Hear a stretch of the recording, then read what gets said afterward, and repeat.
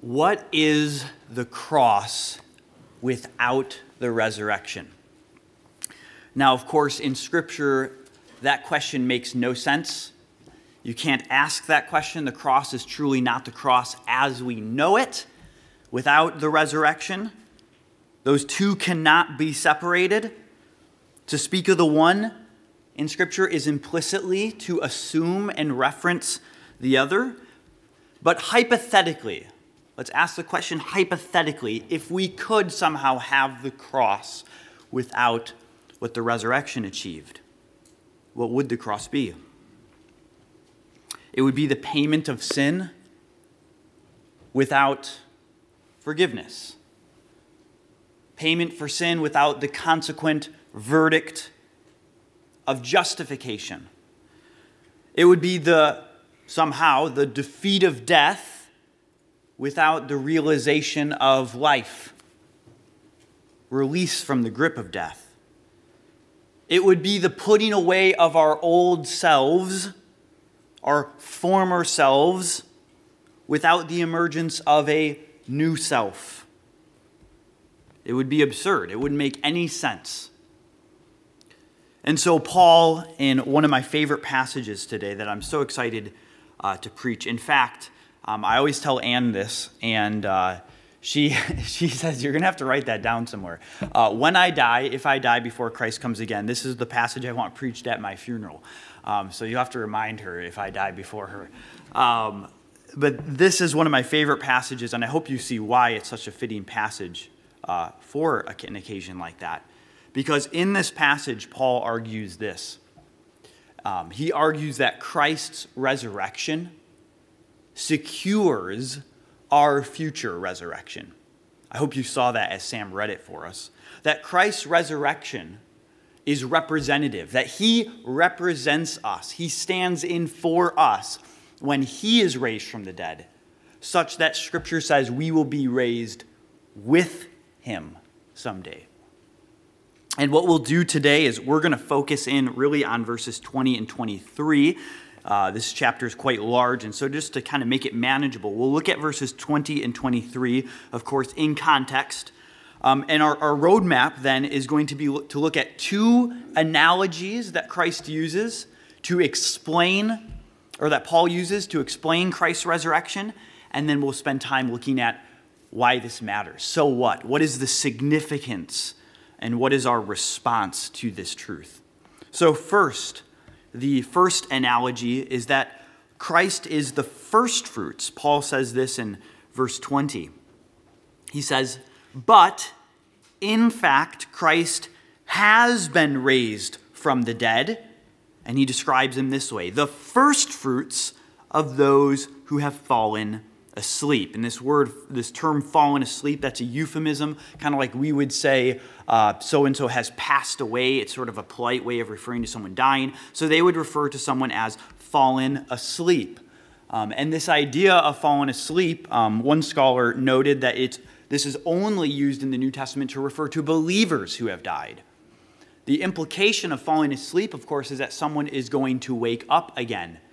And so even that language signals hope in resurrection. But Paul, notice, designates Christ as the first fruits for those then who have died. The first fruits of the category of dead believers. Now, this idea of first fruits is imagery that comes from that of farming or that of a harvest. So when you were a farmer and you were growing whatever, wheat or barley or what have you, the first fruits was the first part of your crop that came in. It was the first fruit, the first that gave fruit. And by being the first, it was a signal that there was more to come, right? It represented something of all the harvest that would eventually grow into your field. We might think of it in our context. I don't think we have, my father-in-law is a farmer, but I don't think there's anyone else in our congregation right now that would have background in farming that I know of. Maybe a way that we can think about it would be like that first snowfall. And it sort of ominously signals that winter is coming. And if you're like me, that's a sad day, right? Like, oh no, that's the first, the first snowfall. By saying first, it assumes there's more coming. Okay? Or on days like today, the first sort of day, not that today is the first day of spring, but when you have that first day where it's kind of nice out finally, you're like, summer is coming, right? It signals something much bigger than the day in itself. And so what Paul is arguing here is that Christ, in his resurrection is the first resurrection of a larger resurrection. His is the first fruit of a full harvest of resurrection for all those who are united to him, that all those who belong to him. You see, even as we read, as Sam read the whole chapter for us, we see that the Corinthians are denying the resurrection. Hopefully you notice that. He's writing this chapter because there are those in the Corinthian church that were denying the resurrection of the body. It didn't seem that they were denying Christ's resurrection, but Paul can assume that they agree with him on that. But they were denying the resurrection of believers. And it's likely here that they were succumbing to the influence of their culture. Corinth being a Greek city, Greek philosophy oftentimes saw the body as sort of this unfortunate reality that we bear.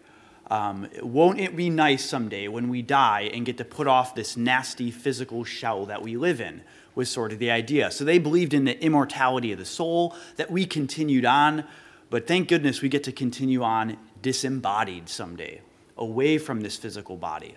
And so very likely the Corinthians are letting the surrounding ideas of the culture inform their Christianity. Right? Sound familiar? We can do that today too, right? We let the culture sort of inform how we think about our Christianity, and they're doing the same thing. And Paul says that when you do this, when you deny the physical resurrection, you are actually denying the gospel itself. That's why at the very beginning of the chapter, Paul reminds them of the gospel.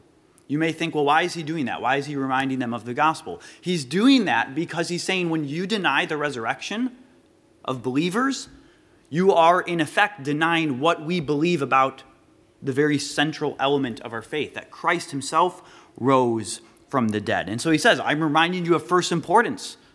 What I received, that Christ died according to Scripture, he was buried, and he rose according to Scripture, and he appeared to many. Many people saw him.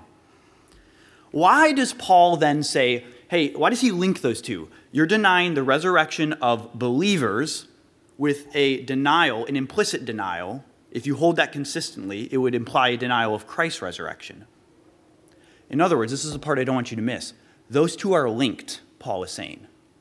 He's assuming that those two are linked, that when Christ is raised, it means the resurrection for all those who are joined to Christ by faith. And this is what he argues. This is the assumption behind his argument in verses 12 to 19. In verses 12 to 19, he's going to take them to the logical conclusion of their position. He's going to say, if you deny the resurrection of believers, that means implicitly that then not even Christ would be raised. Because if Christ would be raised, that means that believers are raised. So if you deny that we are raised, then you must deny that Christ is raised. And if you deny that Christ is raised, then we are still in our sins. Those who have died have perished. So look at this argument with me.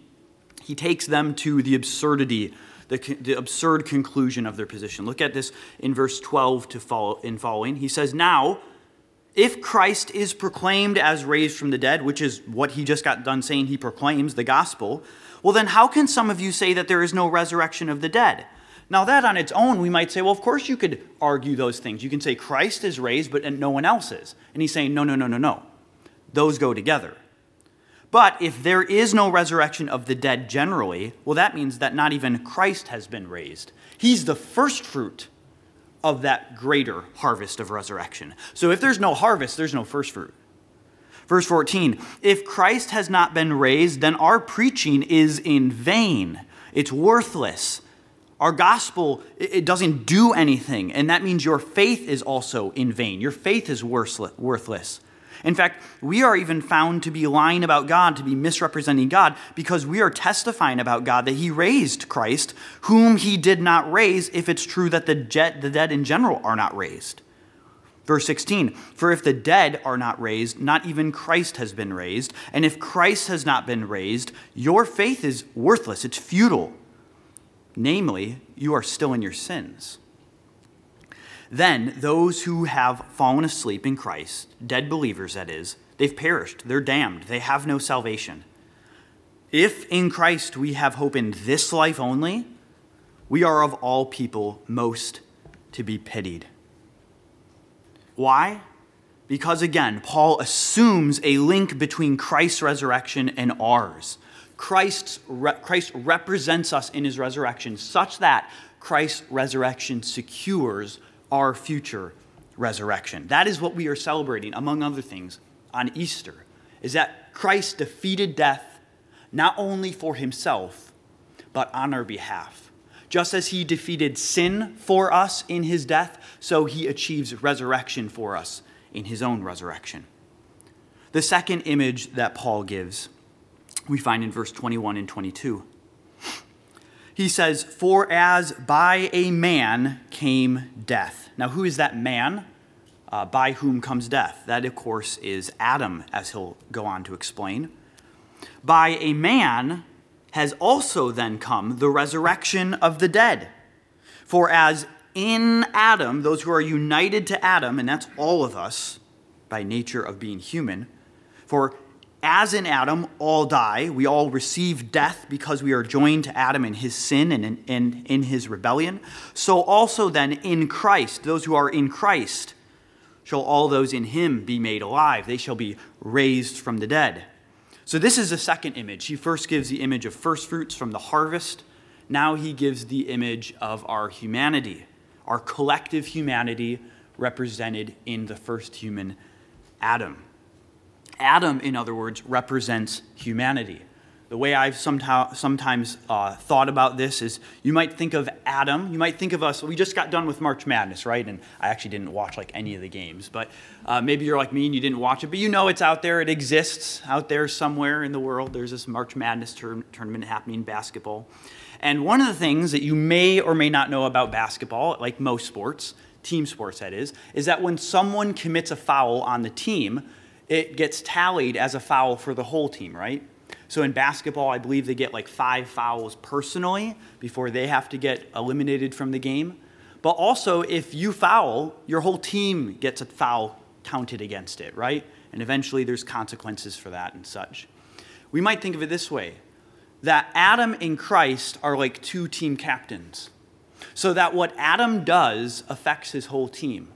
That when he calls timeout, just as a player calls timeout, it's not just for them, their whole team gets a timeout, right? So when Adam sins, we become sinners by consequence of being on his team, by being considered united to Adam and his actions. He is a corporate human. He is a public person, as some have said.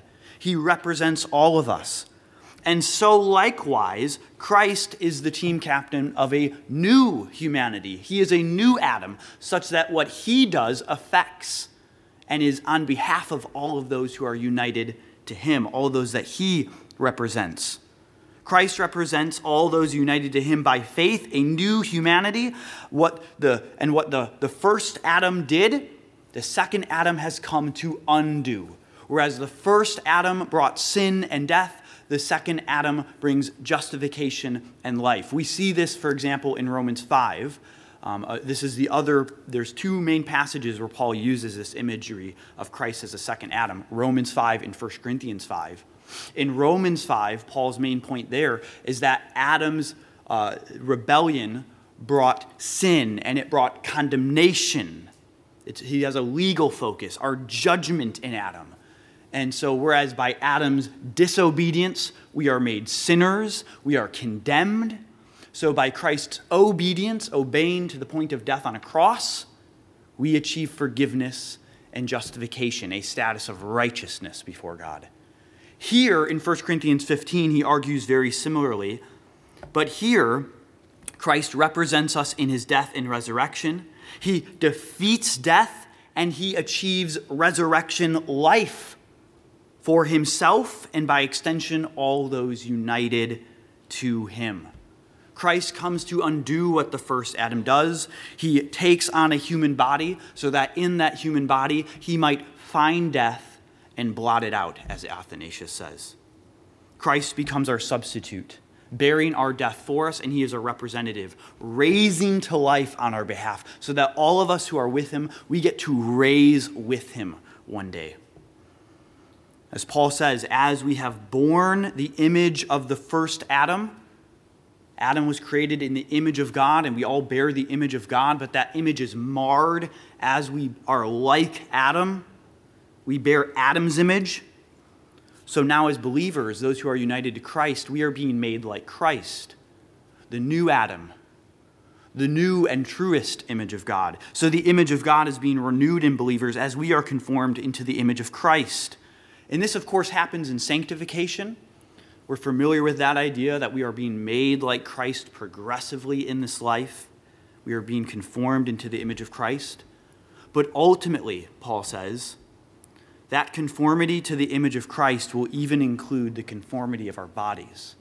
Our bodies will be made like him. As Paul says in Philippians 3, our citizenship is in heaven, and from heaven we await our Savior, who will make our lowly bodies like his at his coming. Look at what Paul says later on in this context. Let's start at verse 47. He brings this idea of Adam up again, and he says, the first man, Adam, was from the earth, a man of dust. His origin is from the dust. Remember, God created Adam from the dust. The second man is from heaven, Christ. As was the man of dust, so also are those who are of the dust. And as is the man of heaven, so also are those who are of heaven. Just as we have borne the image of the man of dust, we shall also bear the image of the man of heaven. And there he's talking about resurrection. Us being like Christ here is sanctification, yes, but sanctification including even the sanctification, the setting apart of our very bodies. As Paul says in Romans 8, we long for, creation groans, longing for the redemption, the full adoption of believers. And he says that full adoption, that full redemption is the redemption of our bodies. That will be our glorification. That will be our final, full experience of salvation when Christ comes again and our bodies will be raised. And he says that that's the order we must understand. As he's given us these two images, first fruits and second Adam, he says in verse 23, but each in his own order. In other words, Christ is raised and he has already defeated death. He's already accomplished our resurrection. And there's a sense in which we participate in that even now as we are raised spiritually. Paul can say that we've been raised with Christ in Ephesians 2, in Colossians 3, and Romans 6. So we're already raised inwardly, and that we're bearing the fruit of that resurrection existence, spiritually speaking. And yet our future physical resurrection, when our physical bodies catch up with our inward resurrection, that awaits the future.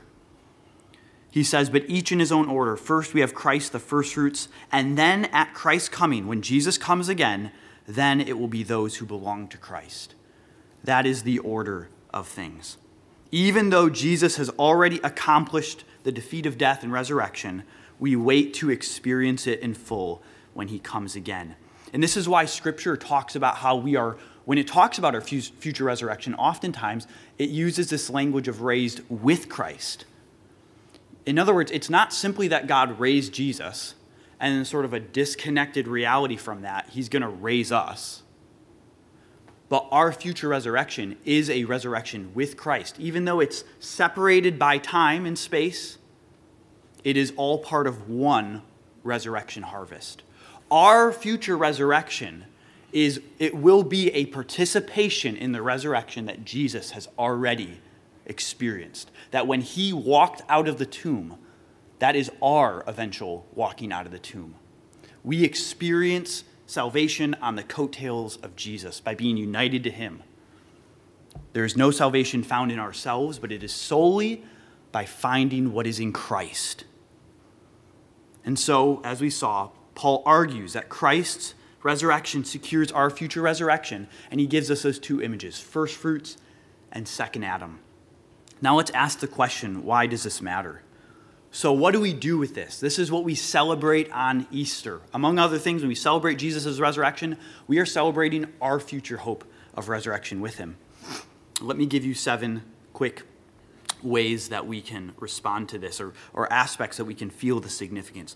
First, Christ's incarnation, his becoming a human being, and his resurrecting that human body, his taking on created form and restoring created form, that is a huge signal that God cares about his creation. He does not abandon his creation, but he actually enters into his creation, takes it on in himself, and he restores it. In other words, our bodies matter.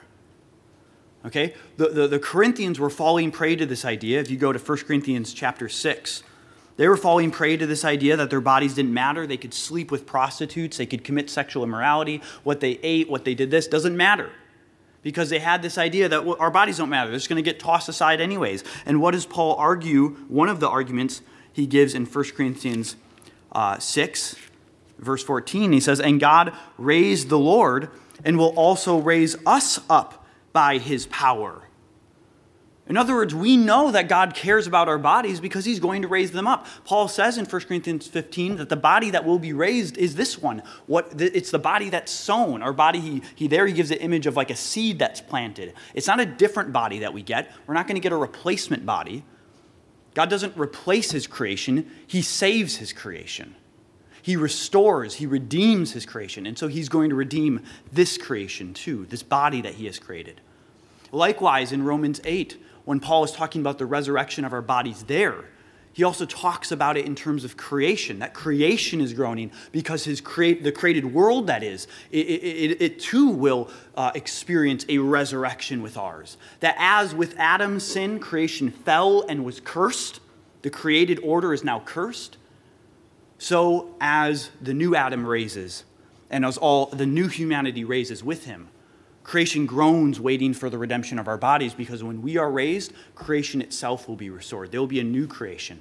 And so as Christians, we reject that idea that can sometimes be very common, that we shouldn't really care about our bodies, or it doesn't really matter how we treat creation, how we treat this world, how we treat nature, because it's all going to get tossed aside. It's all going to get burned up anyways. That's a misunderstanding of 2 Peter 3. But this idea that we don't need to care about the natural world. No, God is in the resurrection. God is communicating to us. He values our bodies. He values creation. He values nature. And so should we. We should care about these things. This also shows us, too, as an aside here, this also shows us, sometimes it's popular for people to think about our future destiny. You'll hear people say that the goal of our salvation is that we can go to heaven one day. We can be in heaven. And there's kind of this idea that the ultimate end of the Christian life is when we die and we go to heaven. It's actually not true. It is true that when you die as a believer before Christ's coming, that you will be with Christ in heaven. Scripture does say that. But the idea that that's the end goal, that's not true. There's that song that some of you may know. I don't know when it was written. It kind of has like a hymny sound, like a bluegrassy sound. This world is not my home. I'm just a passing through. That's actually not accurate. It goes, this world is just my home. I'm just a passing through something or another, the world beyond the blue. I don't remember all the words, right? Okay, but if we were to change that theology and make it accurate, we would say heaven is not my home. I'll just be passing through. You see, right? Because God is actually going to raise us from the dead to live on a new creation, to live in bodied form. Our ultimate goal is to not die and live in some floaty place for eternity, disembodied spirits. No, he is going to redeem our physical bodies. He's going to redeem this world. And so even now we invest in seeking to see how we treat this world, how we treat our bodies, how we care for society, that it matters. And God's resurrection of Christ is a testimony to that. All right, secondly, we see that this life is not in vain because of the resurrection. Notice how Paul ends his argument in chapter 15. He says this. He says this in verse 58. This is how he concludes. He says, therefore, because of the resurrection, My beloved brothers, be steadfast, immovable, always abounding in the work of the Lord, knowing that in the Lord your labor is not in vain. Now, when I hear that word vain, vanity, it makes me think of one of my favorite books from the Old Testament. Do you know what book I'm talking about? My eyes are still really blurry, so I can't see like any of you. So you may be nodding with me, but I can't tell. I think of the book of Ecclesiastes, okay? The book of Ecclesiastes, which over and over says, vanity, vanity, all is vanity. Whatever this Solomon-type figure goes and looks at, he sees that it's vanity. And one of the things that's sort of the backstop, no matter, there's a lot of vanity in this life, but even if things seem to go decently, one of the things at the end of it all that always makes it vanity is what? Death. Even if you can accumulate a bunch of money, even if you can accumulate a lot of wisdom, even if you can have a lot of pleasure, it's what, 70 years? You're still going to die. So Albert Camus, in his book, I think it was the book, The Myth of Sisyphus, he's an Algerian philosopher who died in the 50s, not a believer. He opens that book by saying the ultimate question, the ultimate philosophical question. We can talk about the existence of the soul. We can talk about the meaning of knowledge, all this stuff. He says, all that is rubbish. What is the most important question is the question of suicide. That's the ultimate philosophical question. Why shouldn't I just kill myself right now? I'm going to die anyways. What does it matter? Leo Tolstoy embodies this angst that I think Ecclesiastes has this way. Leo Tolstoy, he was a Christian, a Russian author. He wrote this. He said, my question, that which at the age of 50 brought me to the verge of suicide, was the simplest of questions. Lying in the soul of every man, a question without an answer to which one cannot live. It was this: what will come of what I am doing today or tomorrow? What will come of my whole life? Why should I live? Why should I wish for anything or do anything? It can also be expressed this way: is there any meaning in my life that the inevitable death awaiting me does not destroy? That is life, if we're honest with ourselves, apart from the future hope of resurrection. And yet Christ conquers that vanity. By conquering death, Jesus conquers vanity, and he gives us reason to live. He gives us reason that we can notice this: labor not in vain. Do you see how Paul connects those two? The resurrection means that we can labor not in vain. We have meaning to this life because there is a life beyond this life. Thirdly, we don't mourn as the world does, as those without hope. 1 Thessalonians 4:13 says this. Paul there is about to talk about the resurrection, and he says this: we do not want you to be uninformed, brothers, about those who are asleep, about the believers who have died. Why does he not want them to be informed? He wants to tell them about the resurrection. He wants to clear up their theology, make sure they're not confused, so that you may not grieve as others do who have no hope. Notice, he doesn't say so that you won't grieve. As believers, we still grieve death. Death is an enemy, Paul says. Death, sometimes we can glamorize death because I think we have a faulty theology. So we think when someone dies, like, yay, they get to go to the floaty place. But that's not the end. Death is an enemy. And we can mourn death when people die. We ought to mourn death. Jesus mourned death at Lazarus' tomb. Let's not glorify death. Death is a sad thing. It is universally typical, but it is not normal. It is not the way things should be. It is an intruder into God's creation. And so we mourn death, but he says we don't mourn as others do. We mourn in a different way. We mourn as those who it's not as those who lack hope, but we have hope. And what is that hope? Ultimately, he doesn't root it in heaven, that they go to heaven, although that's true. Don't hear me wrong, that's true. But when he goes on in 1 Thessalonians 4, he goes on to articulate the hope of resurrection. The reason we mourn with not lacking hope, the reason that when we bury our loved ones in the ground and we have hope is because we know they will rise someday. Death is a temporary sentence.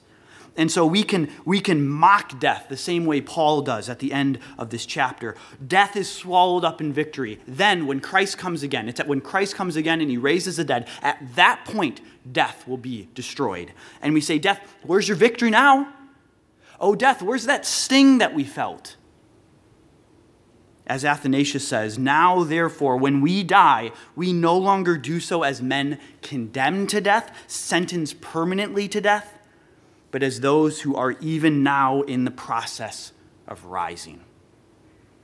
Fourthly, our future resurrection in Christ, with Christ, gives us reason to persevere. Paul also signals this at the end as he concludes. Therefore, verse 58, therefore, my beloved brothers, notice this, be steadfast, be immovable. Don't move, don't shift, be steadfast. I love that language, immovable, like you can't shake us. Okay, and that's how he began the section 2. He said, this gospel that I preached to you, in which you are being saved, if you hold fast to the word. In other words, the resurrection gives us reason to persevere in the faith. It gives us reason to continue and to be steadfast. By this gospel we are being saved if we hold steadfast. Be immovable. Be steadfast. How does the resurrection energize and fuel our perseverance? You might think of it kind of like my recent eye surgery, right? No one would go through getting your eye lasered and the part of your eye peeled off. Okay? That's not fun. No one would do that for no reason. I'll just tell you, if you're just thinking about, I'll just go get some LASIK just for fun. I don't need it. Don't do it. It's a bad idea. Okay? It's painful. It's annoying. Your eyes are all watery. You can't see all this stuff. You got to do drops and all this. It's annoying. But why do I do it? Well, because I don't want to go blind, right? There's some sort of gain to be had. Okay? I can bear with the fact that my eye, I can't see out of it right now. I can bear with the fact that my eye hurt for 3 or 4 days or whatever, because there's some sort of gain to be had from it. And so too, we can live this life faithfully following Christ. That's a life of living crucified to Christ. Sometimes people say God has a wonderful plan for your life, and they mean all sort of interesting, odd things about it. We can agree with them in a way that God does have a wonderful plan for your life. It is to crucify you with Christ and to bury you with Christ, so that he may one day raise you with Christ. And so we can live that life sacrificially for Christ, persevering, counting the cost, because resurrection awaits us with him. We will be glorified with him. If we have died with him, Paul says, we shall be raised with him. Fifthly, the resurrection gives us reason to labor. So if this life is not in vain, we labor not in vain. Emphasis now on the labor part of it. We labor not in vain. And I want to point us even to Paul's own experience, his own testimony. Look at verse 30 through 32. Here, in verses 29 to 34, Paul makes further arguments for the resurrection, and he appeals to experience. And I want you to notice his own experience. He appeals to his own experience, and he says this: if the dead are not raised, verse 30, why are we in danger every hour? Like, why would I live this way, endangering myself? I protest, brothers, by my pride in you, which I have in Christ Jesus our Lord, I die every day. I'm living like a dead man. I'm dying to myself every day. I'm subjecting myself to dangerous activities for the sake of the gospel, which would be stupid to do if this wasn't true. What do I gain if, humanly speaking, I fought with beasts at Ephesus, if I'm persecuted by figuratively speaking, beasts? If the dead are not raised, let us eat, drink, for tomorrow we die. If this life is all I have, let me live for this life. Why would I be living the way Paul does, he says? Why would I live like that? Going across the Roman Empire, being imprisoned, being beaten. The reason is because this life isn't the ultimate. There is resurrection that awaits. As one of my professors in seminary said, Dr. Carson, you can be subjected to anything in this life, any suffering, or you can face any sickness, any illness in this life. Because, and he would say in his French-Canadian accent, there's nothing that a good resurrection can't fix. And so Paul says in verse 19, If in Christ we have hope in this life only, we are of all people most to be pitied. In other words, he's assuming. Notice what he's assuming. He's assuming that we're living our life in such a way that if the resurrection wasn't true, people would be like, wow, that's really unfortunate how you're living your life. Because you're all in on that. You're sold out to that. Because the resurrection is true, that means we can live in such a way that is fully invested in that reality. In other words, sometimes people have this idea that, if Christianity is or isn't true, their kind of life is the same regardless. Would your life be the same? Would you live your life the same way if Christianity wasn't true? And if it is, if you would be living your life essentially the same way, you're not living as Paul assumes that we are to be living here. We're to live our life in such a way that it's so drastically different because we believe the resurrection that Paul says someone should be able to look at us and say, well, if that's not true, they are so banking their entire life on that their life is like a waste. They are to be most pitied of all people. Do we live a life that otherwise would be pitiable, foolish, and in vain if the resurrection wasn't true? A life that Paul says, he's fighting beasts in Ephesus, he's sacrificing, he's living sold out for the gospel. And he can do that because there is hope of resurrection, no matter what happens to him. Sixthly, we see that we are to encourage one another with the reality of resurrection. And so if we were to go to 1 Thessalonians again, where we looked at before, where Paul says that we are to grieve, but not as those without hope. After talking about the resurrection, he concludes it this way in verse 18, 1 Thessalonians 4:18. He says, therefore, encourage one another with these words. The words on resurrection. Therefore, what's my exhortation to you, he says, after talking about the resurrection? Encourage each other with this truth. Or he says in 1 Thessalonians 5:11, the next chapter, when he talks about how we will be raised with Christ, there he says almost the exact same thing. He says, therefore, encourage one another and build one another up, just as you are doing. And so if you were at our Good Friday service, I made that point very briefly, that this encouragement is not, that the reality that we sit in the death and resurrection of Christ is not just an individual thing we experience, but it's something that we ought to then try to see other people experience. That it's a community project, that we're encouraging one another. And so that's my challenge to you, is how can we as a church, how can we be in very practical ways encouraging one another with the truth of the resurrection? How can we encourage one another as maybe someone in our church faces an illness or eventually faces terminal illness, death, or the death of loved ones, or maybe they're living in a way that is making sacrifices on account of the gospel. And we can encourage them on and say, it's worth it. What you're doing is worth it. Or if someone is not living in that way and they need to be challenged, we can say, live this way, it's worth it. How can we not only absorb that reality in our own thinking, into our own hearts, but then see other people, seek to see that encouraged throughout the congregation? Maybe it's writing someone a letter. Maybe it's what you say in small groups. Maybe it's grabbing coffee with someone. We encourage one another to fix our hope. As Paul says, the suffering that we experience in this life is not worth comparing to the glory that's going to be revealed. He says that in Romans 8 in the context of resurrection. And then seventhly, my seventh challenge is to those of you here today who are not yet believers in this resurrected Christ. We're so glad that you are with us today. Maybe you came out because it's Easter. Why not? That's a great Sunday to come, right?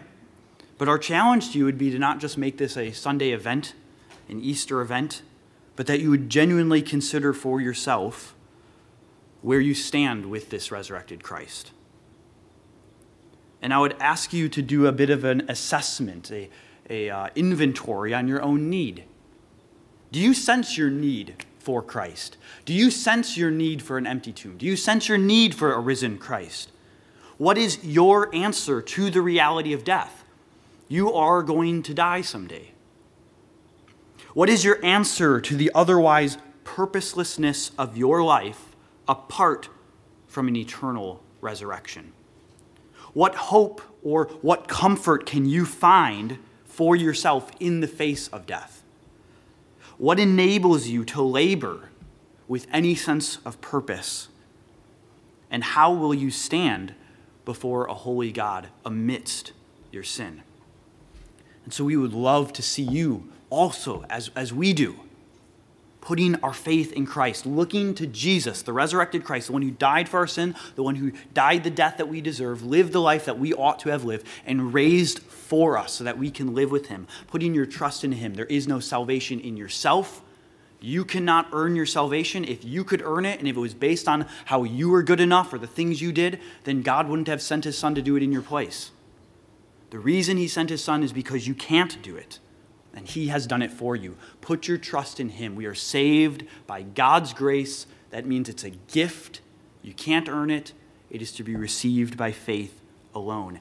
Cast yourself on Christ. Leave nothing resting on yourself. Cast it all on Christ. The Lord's Supper, which we will now turn to celebrate, it is a picture of this gospel. The bread and the cup are emblems of Jesus' body and blood given in death for our salvation. The gospel, of course, it is a looking back sort of meal. It looks back to what was done when Jesus says on the cross, John 19, "It is finished." It is paid in full. But the Lord's Supper is also a forward-looking meal.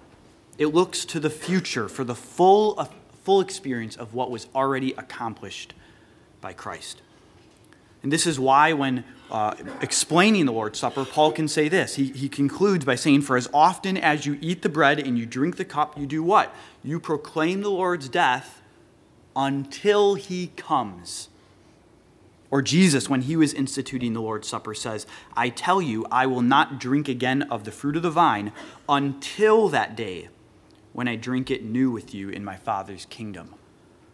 There's a looking forward element to the meal. This meal, we might say, it's in some ways it's appropriate that we have such small portions because it's an appetizer for the greater meal. It's to get our taste buds ready for that greater meal when we experience our salvation in full.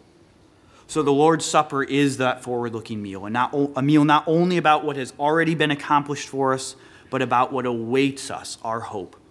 And so as you partake of the Lord's Supper this morning, be encouraged by its promises and put your hope firmly upon what awaits us when Jesus returns.